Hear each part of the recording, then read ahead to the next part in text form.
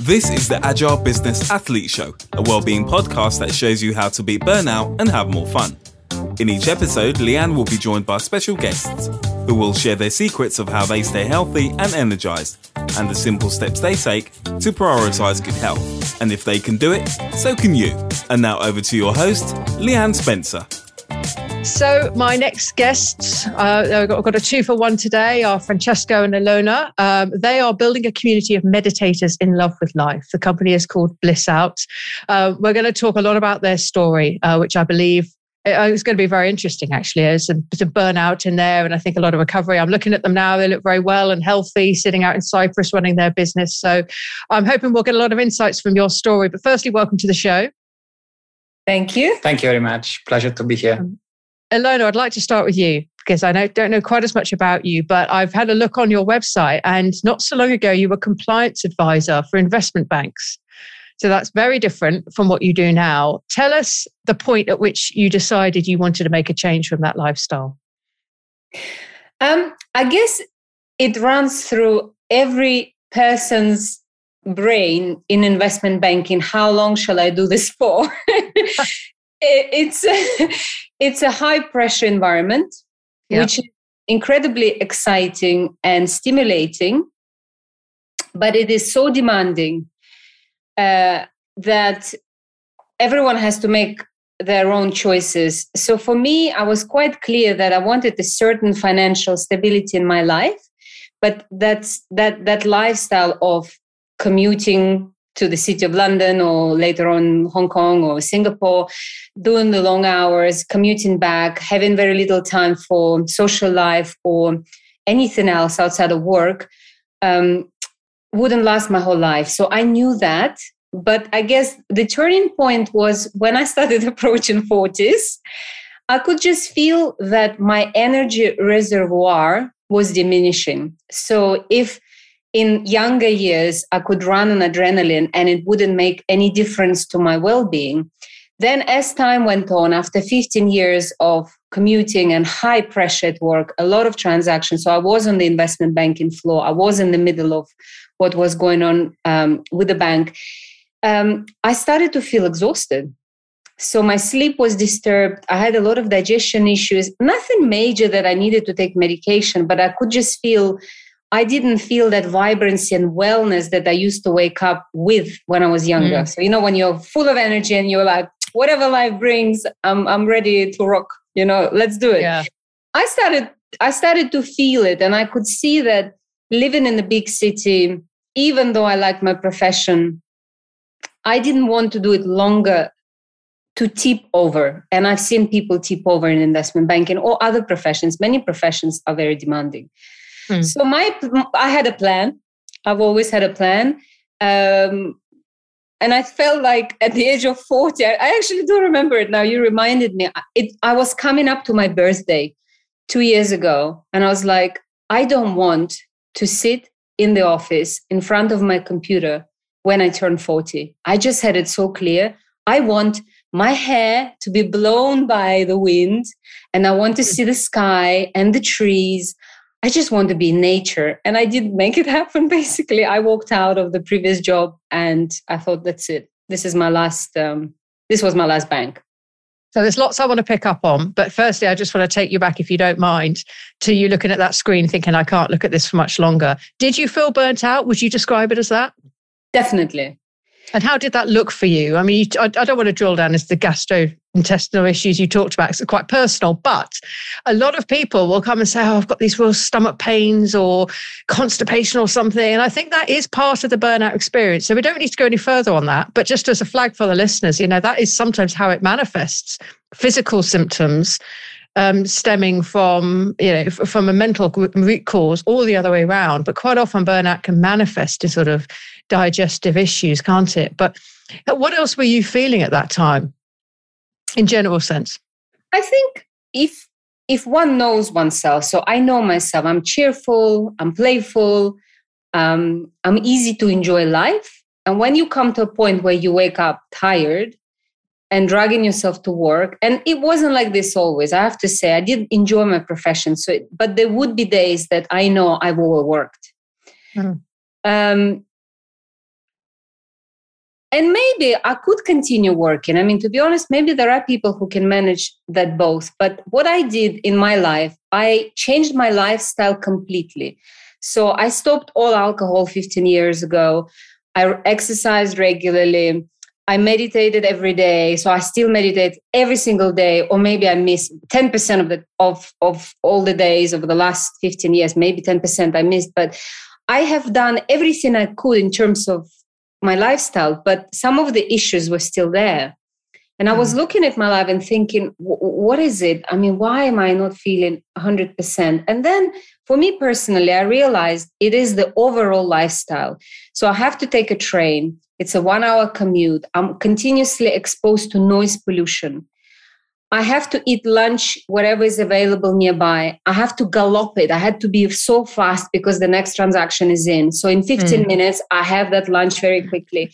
So no matter how disciplined I was, I think the lifestyle of a city worker in New York or in London, I think is so much against wellness just because of what's going on around you at all times, that for me personally, it was a matter of, do I want to have a healthier next stage of my life?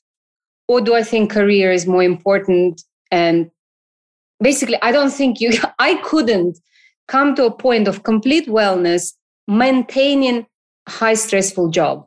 I think it was a choice. And were you together at this time? Yes. Yeah. Okay. And the last question before we move across to you and Francesco, what was it an easy decision to make? Once you'd made the decision, did you then execute it quite quickly? So horrible decision to make. My God, you invest 15 years of your life. And mind you, by 40, I think many people would agree that that's when you come to a very comfortable professional zone. I became a specialist. I knew my rules inside out. I became quite a trusted advisor. My job is interesting. I'm always with these investment bankers. They're always very interesting personalities. You're always in the middle of what's going on in the world. You just have access to this exciting part of life and power and, intelligence and analysis. So I like that analytical part of mine. And then all of a sudden I walk out and I'm in Cyprus. So we moved to Cyprus, but for 2 years we were traveling. I'm kind of a nobody. I don't have a plan. I can't use my skills. Why did I study all of this for? 2 universities, all these rules are in my brain. It's a challenge because you feel like, oh my God, did I just waste 15 years of my life on a profession that I just walked out from? It's a difficult one because it's almost like you start to meet in a new personality. Basically, I'm a different person now. I'm a person who has a much slower pace of life. I live in a different environment. So it's almost like death of an old Illona and resurrection of a new Illona. And the period in between is very... I know exactly what you mean. I think of my previous life when I worked in the city and was drinking alcoholically, and I haven't drunk for 10 years, coming up 10 years. I literally think of that as a separate life. It's connected to me, but it has no bearing on, completely different values now. And we'll come back to that as well. Francesco, tell us a little bit about your story. Pick it up wherever you'd like to. Well, I guess we can start with the decision to change my life. We met when I was working in London. I was in a startup, so a very different environment compared to a investment banking, but the pressure was a lot. Because for different reasons, we were a small team and we were always weeks away from cash flow issues. So it was a survival instinct. So we had to put the hours and the work just to survive. And that creates a lot of pressure. And for me, even though I really enjoyed my work, and it was a fantastic industry and, nice environment, everything was perfect. It was the perfect job for me. And I did it with a lot of passion and we had incredible results and we did very well. I mean, the company grew and it's doing amazing even after. That's a great story, yeah. It's a very beautiful success story. But for me personally, I came to a point where I messed up with my regular routine to maintain a healthy lifestyle. I could see that the work was taking over my personal life. And I felt like if I allow this to happen and carry on, I'm going to pay a high price in the long term. So it was a very difficult decision to leave a job that gives you satisfaction, and you are seen after 3 years where you are just about to make it, and you pass the point of survival, and you know that there is a bright future coming up. And just at that point, which is the hardest part of any startup, to survive and make it and prove that there is a market and things are going well and investors are coming in and everything is going well, and you leave. It's a stupid thing to do from one point of view, but personally, I think I read the right decision for me, and I'm very happy with the life and what came afterward. So that's and I think that I gave priority to my health and well-being versus career. Yeah. And what did the burnout experience feel like for you? Did you have similar symptoms to Illona? Or I know it can vary, and I think one of the things I want to draw out from the conversations with guests on this show is the different ways that burnout can manifest. So I'd love to hear how it expressed itself for you. Yeah, I think for me, the first thing that I've noticed is that I started to lose sleep. I couldn't sleep very well because my mind was overstimulated. I just had so many thoughts about what was going on during the day, just working long hours. I guess that's the thing, at 10 p.m., still in front of the computer, thinking of emails, and then you go to sleep and you can't switch off, and then you don't sleep very well in the night, and then you wake very early in the morning, and again, you're thinking of those emails, and that, just, I guess you can carry on with that for a period of time, but in the long term, it's just deleterious for health and well-being. And there are many things that I tried doing to find a balance, but eventually I couldn't cope anymore. I just felt like even though I tried to, there are so many advices: don't look at the screen 1 hour before going to sleep, all the ththings that I shouldn't be doing. But when the work is so much and you are surviving and you have to do it, you compromise, you do it. But then, unless you manage to scale back and scale down, you pay the price. And that's what happened to me. I guess I wasn't the perfect example of how you can balance that. I didn't manage very well, but it's been a very big learning curve and a learning experience for me. It's I've quite often I had stress described to me by someone as being too strong for too long, or burnout being caused by being too strong for too long. Because I think the pace of life now is so fast. I just don't think we were designed to be able to withstand the tempo and the pace and the volume of stuff. And I think the only way that we can really ultimately beat burnout and have a well and happy life is to take a step back from that, to remove yourself a little bit from that. How have you done that now then?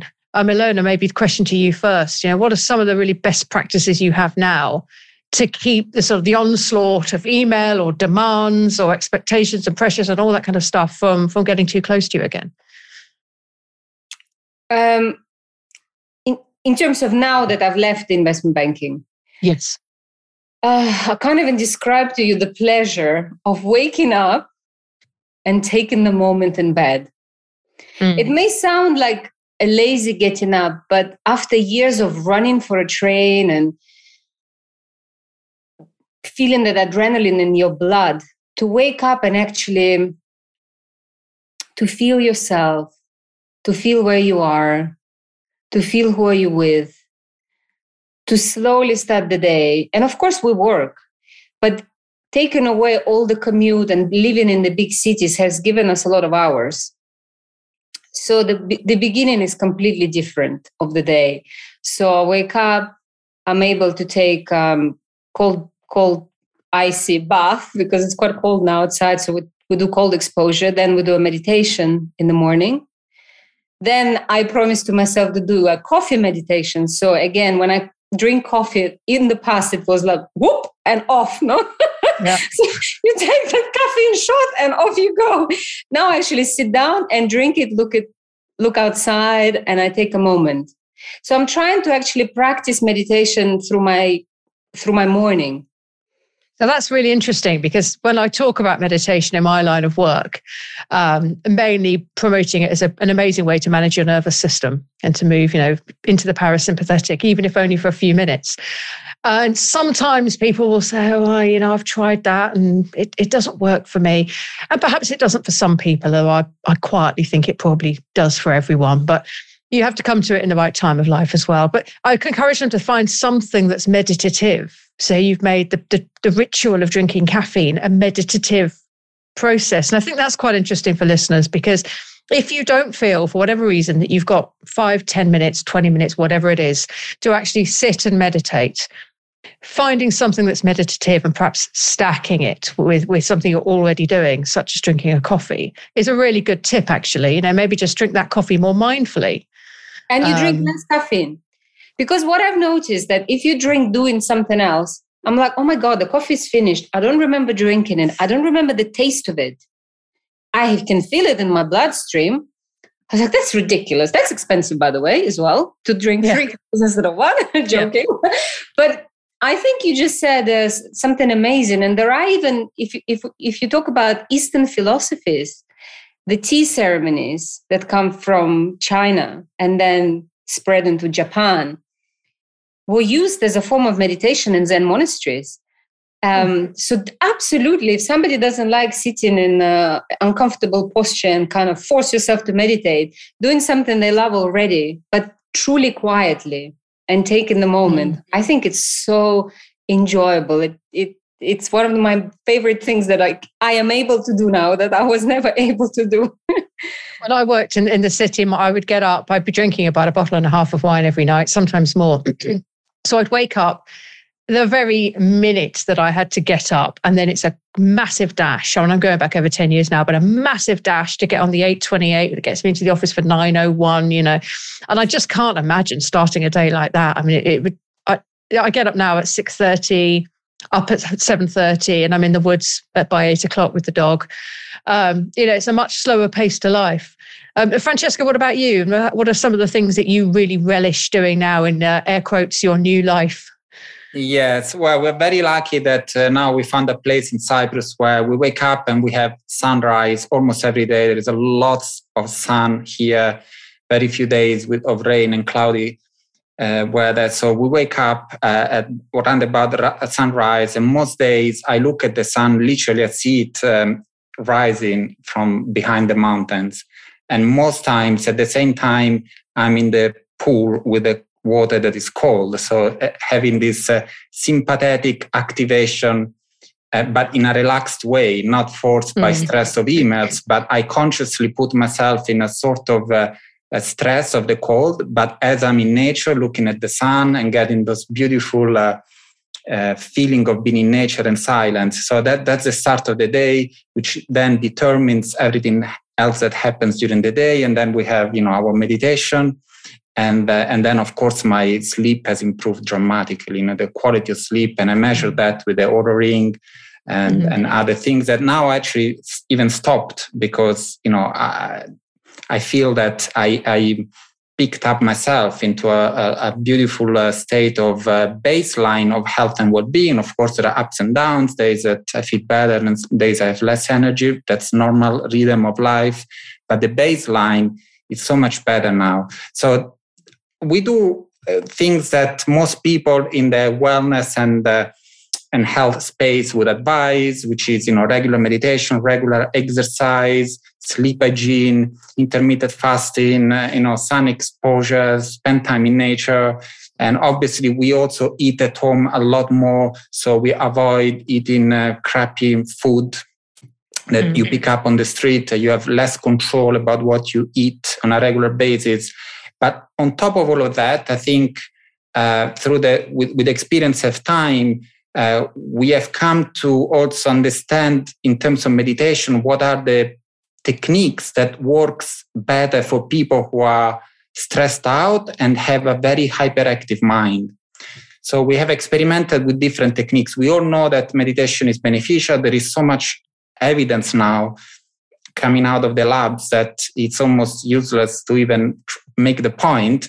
But the reality of so many people who try meditation is that they don't feel anything. It doesn't work for them. That we know it from, I don't know if there are data out there, but we talk to people, many people say, meditation, yes, I tried, but I gave up. It's not for me. It doesn't work. I get bored. I get frustrated. I just sit, I watch the breath, and within a few minutes, I'm lost. And I think I'm wasting time. This is anecdote. It's not scientific data, but from talking to people comes up a lot. So we have experimented, and we know that there are obstacles to meditation, because what we discussed before, the lifestyle nowadays is so fast paced, and there are so many stimuli, and the body is so sedentary that is completely unnatural. So we moved away from our natural way of being so much that if we then try to approach meditation with a technique that has been devised thousands of years ago when life was different, it's likely not to be working. There are reasons for it. So we tend to include movement and releasing stress with specific techniques to then raise the energy level, and only at the end we sit down in meditation. So we have a 3-step formula, we call it, we design, where we use techniques to release stress first, moving the body, using the voice, and then we raise the energy, because you want that kick of sympathetic activation and flood the brain and blood with a little bit of happy chemicals. And then you can relax. You need to create that sort of hormetic stress in order to then come back to a very beautiful relaxation state. Otherwise, to move from anxiety to relaxation directly is a quantum leap that many people can just do it. Mm-hmm. So it sounds like meditation. I mean, that's really interesting. I love the science behind it as well. And it reminds me of something I heard recently, which is that if you've been in that stressed, very sympathetically driven state, sometimes the best thing you can do, even though you're already amped up, is to do something frenetic, like a hip burst of activity or some movement, or just sort of like dogs shake. I met someone the other day outside the local cafe whose dog was incredibly nervous. It had a sign on its harness saying nervous. It was a street dog. And they've taught it when it gets into the park and looks up like that, oh my God, like a young child going to school for the first time. Like, I don't want to go. They teach the dog to shake it off. Taylor Swift style, shakes it off. And I guess as humans, then that's another way that we can get rid of anxiety. And as you say, Francesco, it prepares you to get into that meditative state. So I think that's another interesting one. Yeah. If you're really amped up, I used to advise people in my personal training days, you don't need to do a big frenetic activity session. Actually, if you've come to me in this state, let's go for a walk and have a chat. And that may very well have been good advice. But then there's the other school of thought, which is let's do something short and sharp to kind of shake it off. So really interesting. It reminded me a little bit of my partner, Antonio, and I, and as much as we're both in the same business and we do a lot of health and well-being and biohacky type stuff. Did you kind of both come to this conclusion at the same, you move into the wellness space at the same time? And do you have your own practices? Antonio and I do in the main, or do you kind of do things together a lot? Just curious. Well, I think it's symbolic that we met in a meditation retreat 15 years ago. So that was symbolic, I think. Yeah. I think it's funny because we're kind of in and out of the same meditation room. Sometimes we'll separate, sometimes we'll come together. I think we do have preferences. I think it's fair to say. And I think meditation practices differ. So when we started meditating, we came from different perspective. I think Francesco can speak for himself, but I was quite dynamic and happy. I wasn't resolving anything. Like sometimes people come to meditation because they need to resolve something. I just thought, who am I? What is this? Is the brain dictating who I am, or there is consciousness? So I was trying to figure out, is there a consciousness? Am I consciousness? Where does it reside? So I was meditating to really, I guess, come to the truth of human existence. It sounds very philosophical, but truly for me, I've always had this quest. And because I was young and energetic, I had no appeal to static meditations at all. So to be fair, for the last 15 years, I love practices that will involve dance. Mm-hmm. I really appreciate the Sufi traditions of, or people do sober dancing, for example. Morning Gloryville in London popped up. Yep. So I like a human expression where there is beautiful music and dance. I can be very meditative dancing. And of course, it has to be a non-drinking environment, and that can be helpful. Sometimes I do that at home. So I like meditation practices that can involve shaking, dancing, and sometimes complete stillness. So if I don't have any disturbance in the body, I do love to sit in complete silence and just, very traditional kind of a Buddhist approach to watch my breath and just come back to myself. So these are my favorite techniques, and I vary depending on how I feel and where I am at. But I do know I'd like to mention that for me, meditation works if I do it twice a day. Otherwise, I think it works. Right. Like if I do a meditation and it's short, I think it works. But then if I do 2 meditations a day or 3, let's say 2-3 hours, then I know it works. Because I know there is a level of detachment that I operate from. So I wanted to mention that because sometimes it's not even about the technique, it's about this, the amount of commitment and heart and love I put into that meditation practice. It can't be just a quick fix. I need to be able to really embrace that. And if I do that, whatever is the technique, usually it works. So if I really dedicate my time, I think every technique will work. Truly. Yeah. It's a lot about intention, isn't it?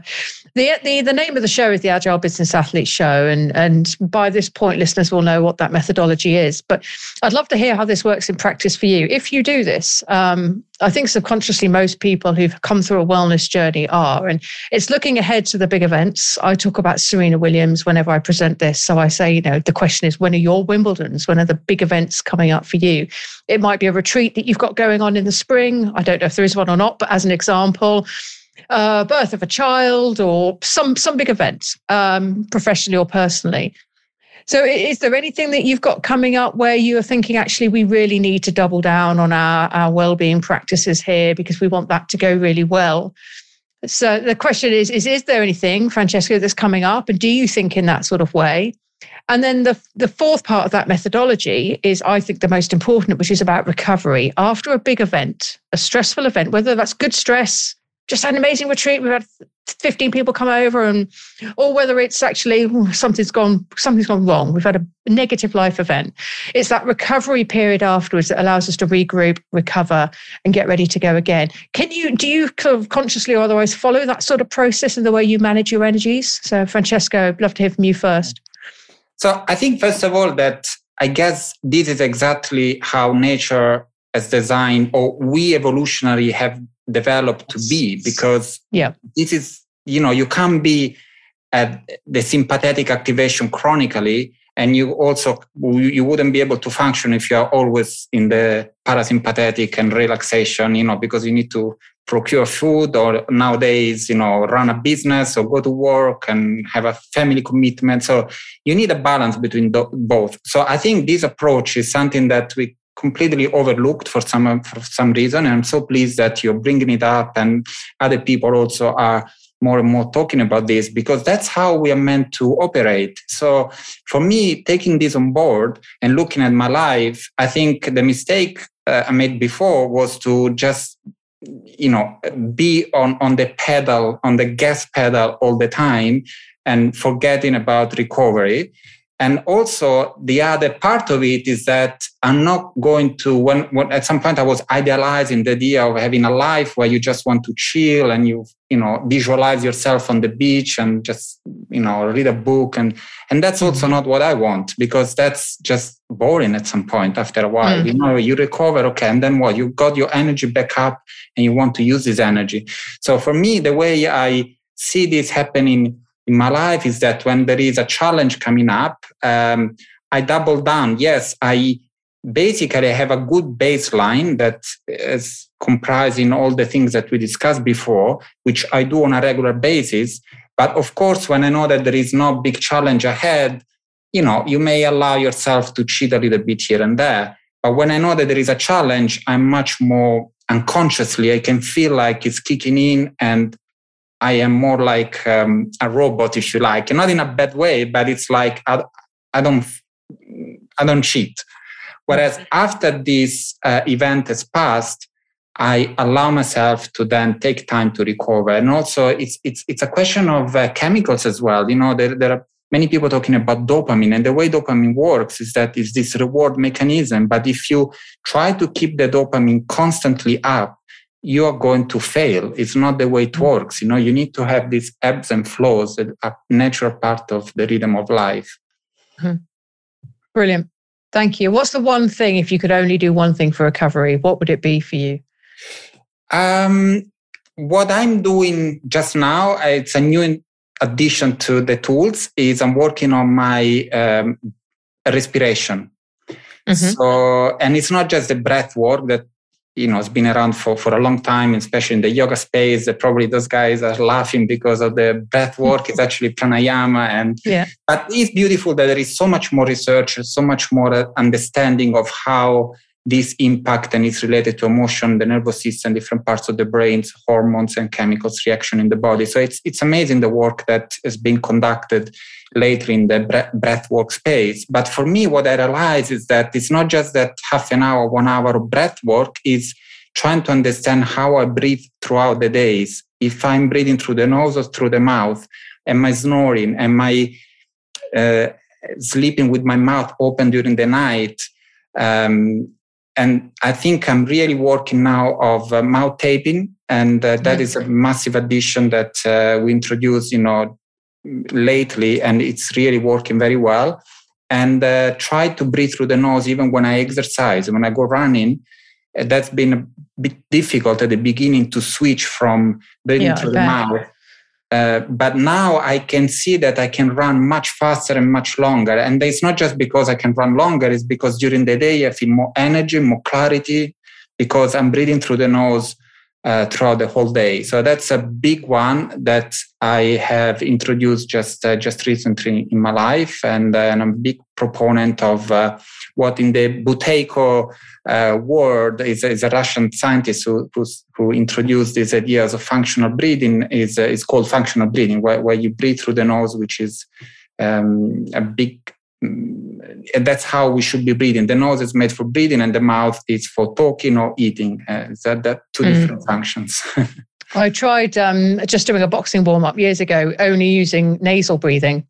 It's very difficult to do. I mean, I imagine it would be. You can't just sort of drop in and, hey, I've got this. But okay, well, thank you for that. It's interesting. Ilona, do you also consciously or otherwise follow that kind of that same preparation and then perform and then build in recovery afterwards? Like cadence, yeah, so for me personally, I think what I like doing, if I am really on adrenaline and I'm expecting something big, I like to add more sports because it makes me more calm. So I'll add more running, more cardio. I don't know, for me, chemically, I feel that I express my adrenaline through that, and I'm able to have a good night's sleep and not panic because I am easily... I can get into this anticipation, whether positive or negative, where I can't sleep and I'm thinking too much of. So when I add more sports, I feel I am already more regulated. And for me, the recovery, I'm more lazy type, I guess. I love my infrared sauna. I love massages. I love something that gives my body a let go. So I go from high sports to nothing and slow and doing something that is relaxing on the muscle level. So I find it quite helpful. I find when my body gets usually it's the infrared sauna, we have a blanket which we can use every day. So if I lie in that blanket or lie in bath and create, a beautiful environment at home, it makes me relax quite quickly. We've got an infrared sauna at home. I absolutely love sitting in that thing. It's a one-man infrared sauna, so it's a sort of just a wooden phone box in the back. It's not the back garden; it's just along the side. So it's no one looks onto it, so we can sit and relax in there. But yeah, I do like that. I feel like this conversation is sort of up-leveling from basics into some quite sophisticated well-being tactics that people can tap into. I want to just move to another topic, actually, but it's related to well-being. But often well-being conversations are around sleep, meditation, and then some of the other stuff we've talked about, like sauna and so on. Meaningful work, I think, it underpins everything in well-being, because you could be getting good sleep and doing infrared sauna and, microdosing and all this other stuff. But if you're doing a job that you hate or dislike or isn't meaningful or is perhaps harming the environment rather than helping the environment, and I'm going to need to find a conversation with someone who was doing a job, burnt out, and then went back to that job and it all worked out for them, because I think there aren't many people with that story. So if you know of anyone, let me know. Usually it's that absence of meaningful work and purpose and values that I think is a major contributor to burnout. And maybe that's even the root cause. And that stops people from sleeping well, which makes life so much more difficult, which raises tough conversations with their boss, which means they go out and drink. So what are your thoughts on that? Francesco, starting with you. Yeah, I think it's a really big one, and it's probably at the core of the whole thing. But, I have to say, I love my job. I love my industry. I really had value alignment with, health and wellness. That's what I was DNA testing for sport performance and nutrition. And then I worked in Singapore in a heart rate variability type of product, which is related to stress in the workplace. So it's absolutely what I really believe we need more of in the workplace and in the world. But at the same time, I could see that I was putting so much hard work into someone else's company, if you like, or, it wasn't my thing 100%. So I felt at some point I needed to step out. I realized that, I have talent, I have energy, I'm quite clear about what I love doing. And I felt really the need, like this existential need to also do something more meaningful that, for myself as well. Mm-hmm. So that is the reason why, in addition to having a better lifestyle, but we also, we could have just stepped away and find other ways, because we've been quite clever, I would say, allow me to say that, we never wanted to just step out of work without having any financial plan. So before taking that decision, we made sure that our finances were looking, that we felt safe to do it. Yeah. Yeah. But at the same time, we just didn't want to say, okay, now we just, again, go on the beach or go to Cyprus or go to some kind of island and enjoy the rest of our life just like that. We wanted to contribute and do something meaningful to us. So that's why we created this company, this Bliss Out. And I took time during the lockdown and pandemic to write a book. And it's been such an amazing experience just for myself to put all my thoughts together, put everything into a book, and it's an experience itself. And then on the back of that book, we also started to brainstorm and really think what we want to offer and contribute to the world. And that's how we came up with this brand, Bliss Out, which is a very inspirational name, something that we experienced during meditation. Is of course not a permanent, eternal state. Some people may be there. It's not us, but you can certainly have transcendental moments where you feel bliss. And I think if we can inspire people to achieve or aim towards that, it's a beautiful contribution for us to the world. It is, yeah. Illona, a slightly different question for you. I think that's a great answer. With the business, even if you love the business, you love what you do. Do you have any red flags that kind of go up if you think, oh, hang on a minute, even though we're working for this business Bliss Out that we absolutely love, I can feel myself getting a little bit excited in the morning and the emails are coming in. Do you have any sort of mechanism for watching out for each other or watching out for yourself? So firstly, the first question is, what are the red flags? And secondly, what do you do? What's the there's a flag going up that I'm going to go off and do this to sort that out.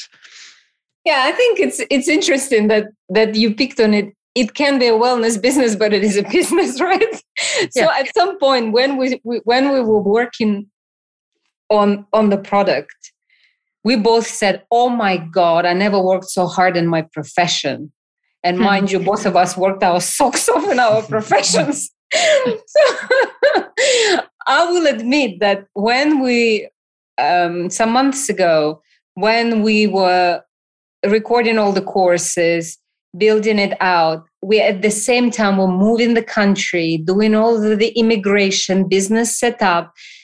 It got into me. I felt so stressed, and immediately I started having, for me, it comes in this way. I don't sleep very well.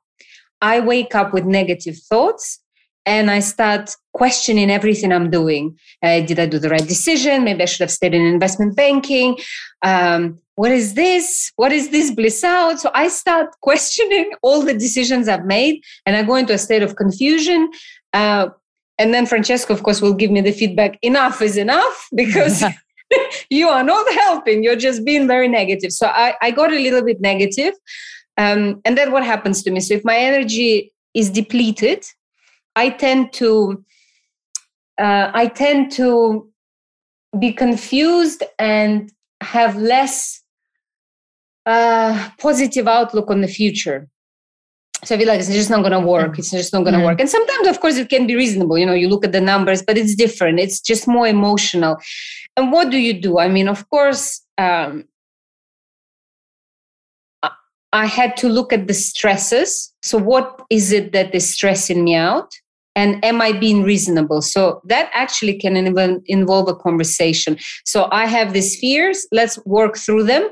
And sometimes factual answers will calm me down. So I'm imagining this is a problem. Actually, it's not a problem, because look, there are other facts that are suggesting this is not a problem. So let's say I was worried about financial situation, or we shouldn't have done this, or maybe we should have saved money here. So my financial mind was going off.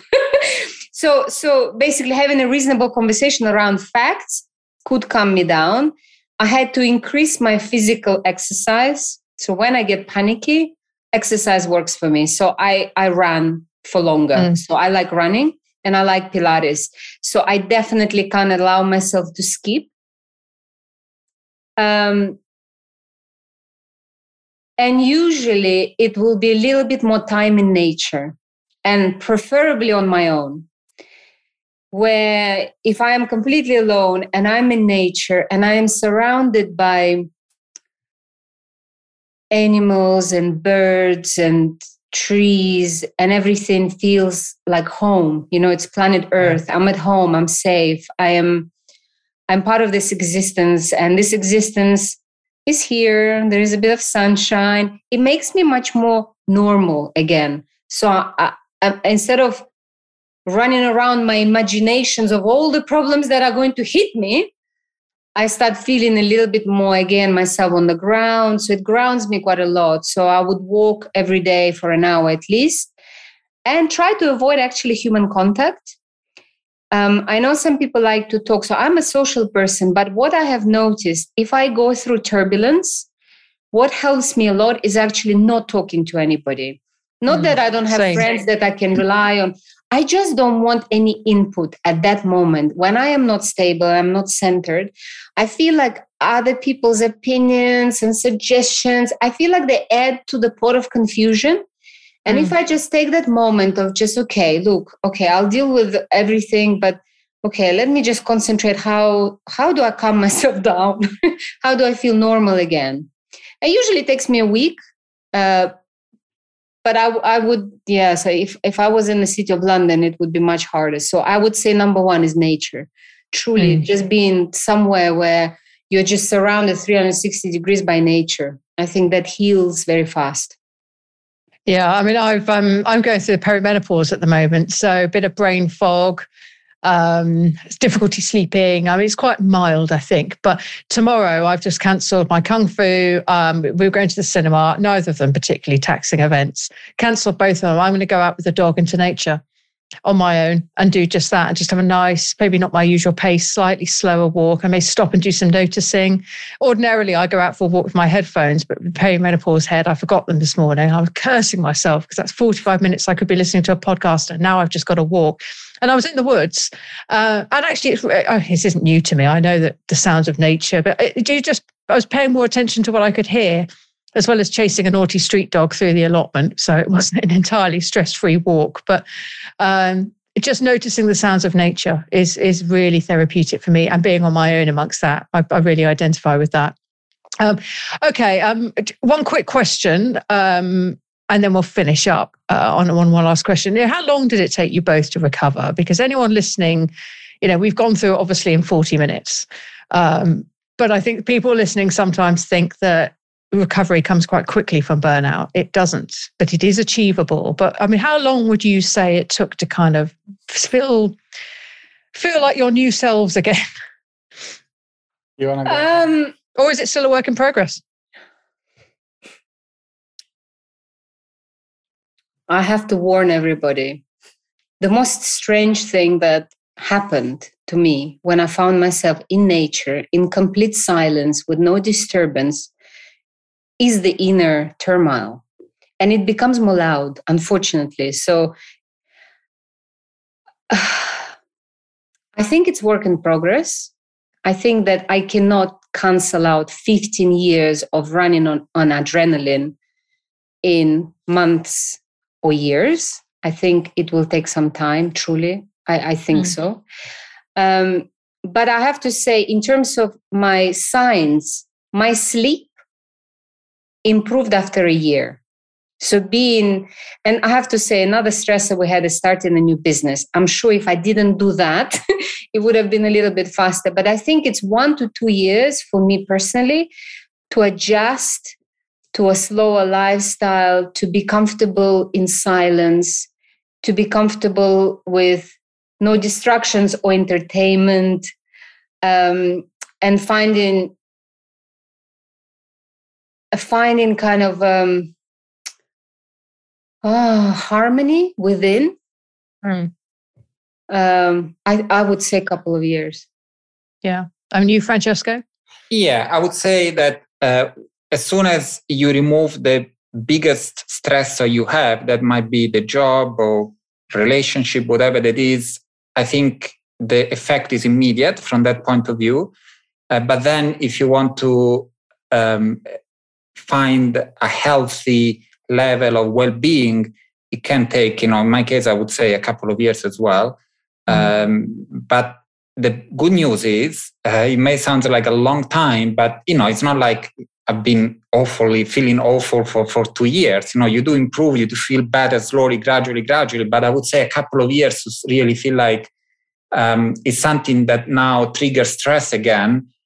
I don't go so bad, that's why I say 2 years, because now I still have stress, but within a very short period of time I'm back on, and that's what as a healthy response. And it doesn't mean that I'm bulletproof. No, I don't think that's how humans actually should be. I'm not an army person. It's okay to feeling sad at times or stressed. It's absolutely normal. It's part of the human spectrum of emotions, and I embrace that. But I don't go that low, and it's not desperation. It's just like, okay, I know that I can get back up. But the good news is that what I know is that the threshold of health that bar can be moved higher and higher and higher. So now I have another, hopefully, 40, 50 years of my life, or maybe even more, considering that longevity it's a field that is promising to come up with solutions that people can live up to 150 years. I don't know if that's true or not, but provided that nothing happened to me, I may live another 50 years. And I know for sure that if I keep growing and I keep working on myself and I keep implementing everything that I've done so far in the past couple of years, I can feel better and better. And that's really what, I look forward to the future, not being afraid of getting old, because I know that I can have a beautiful later stage of my life. Yeah. Here. And I think people overestimate how long it will take underestimate how long it will take to recover, but also underestimate the impact of small things done every day. Small things done consistently really do have a positive impact. So if anyone was listening and they felt the way we all used to feel at one point, do one small thing today. And you've given us tons of ideas on that. So I thank you for that. It's been a pleasure having you on. Thank you both. Thank you so much. Thank you. Thanks for the opportunity. Great chatting to you. Really pleasure connecting with you. Want more? Take our Wellbeing at Work company scorecard and get a free personalised report full of actionable insights. Or, if you're interested in finding out what your health IQ is, take our Health IQ scorecard. Links can be found in the show notes. And finally, if you've enjoyed the show, please take a moment to share and subscribe on your preferred podcast platform. Thank you.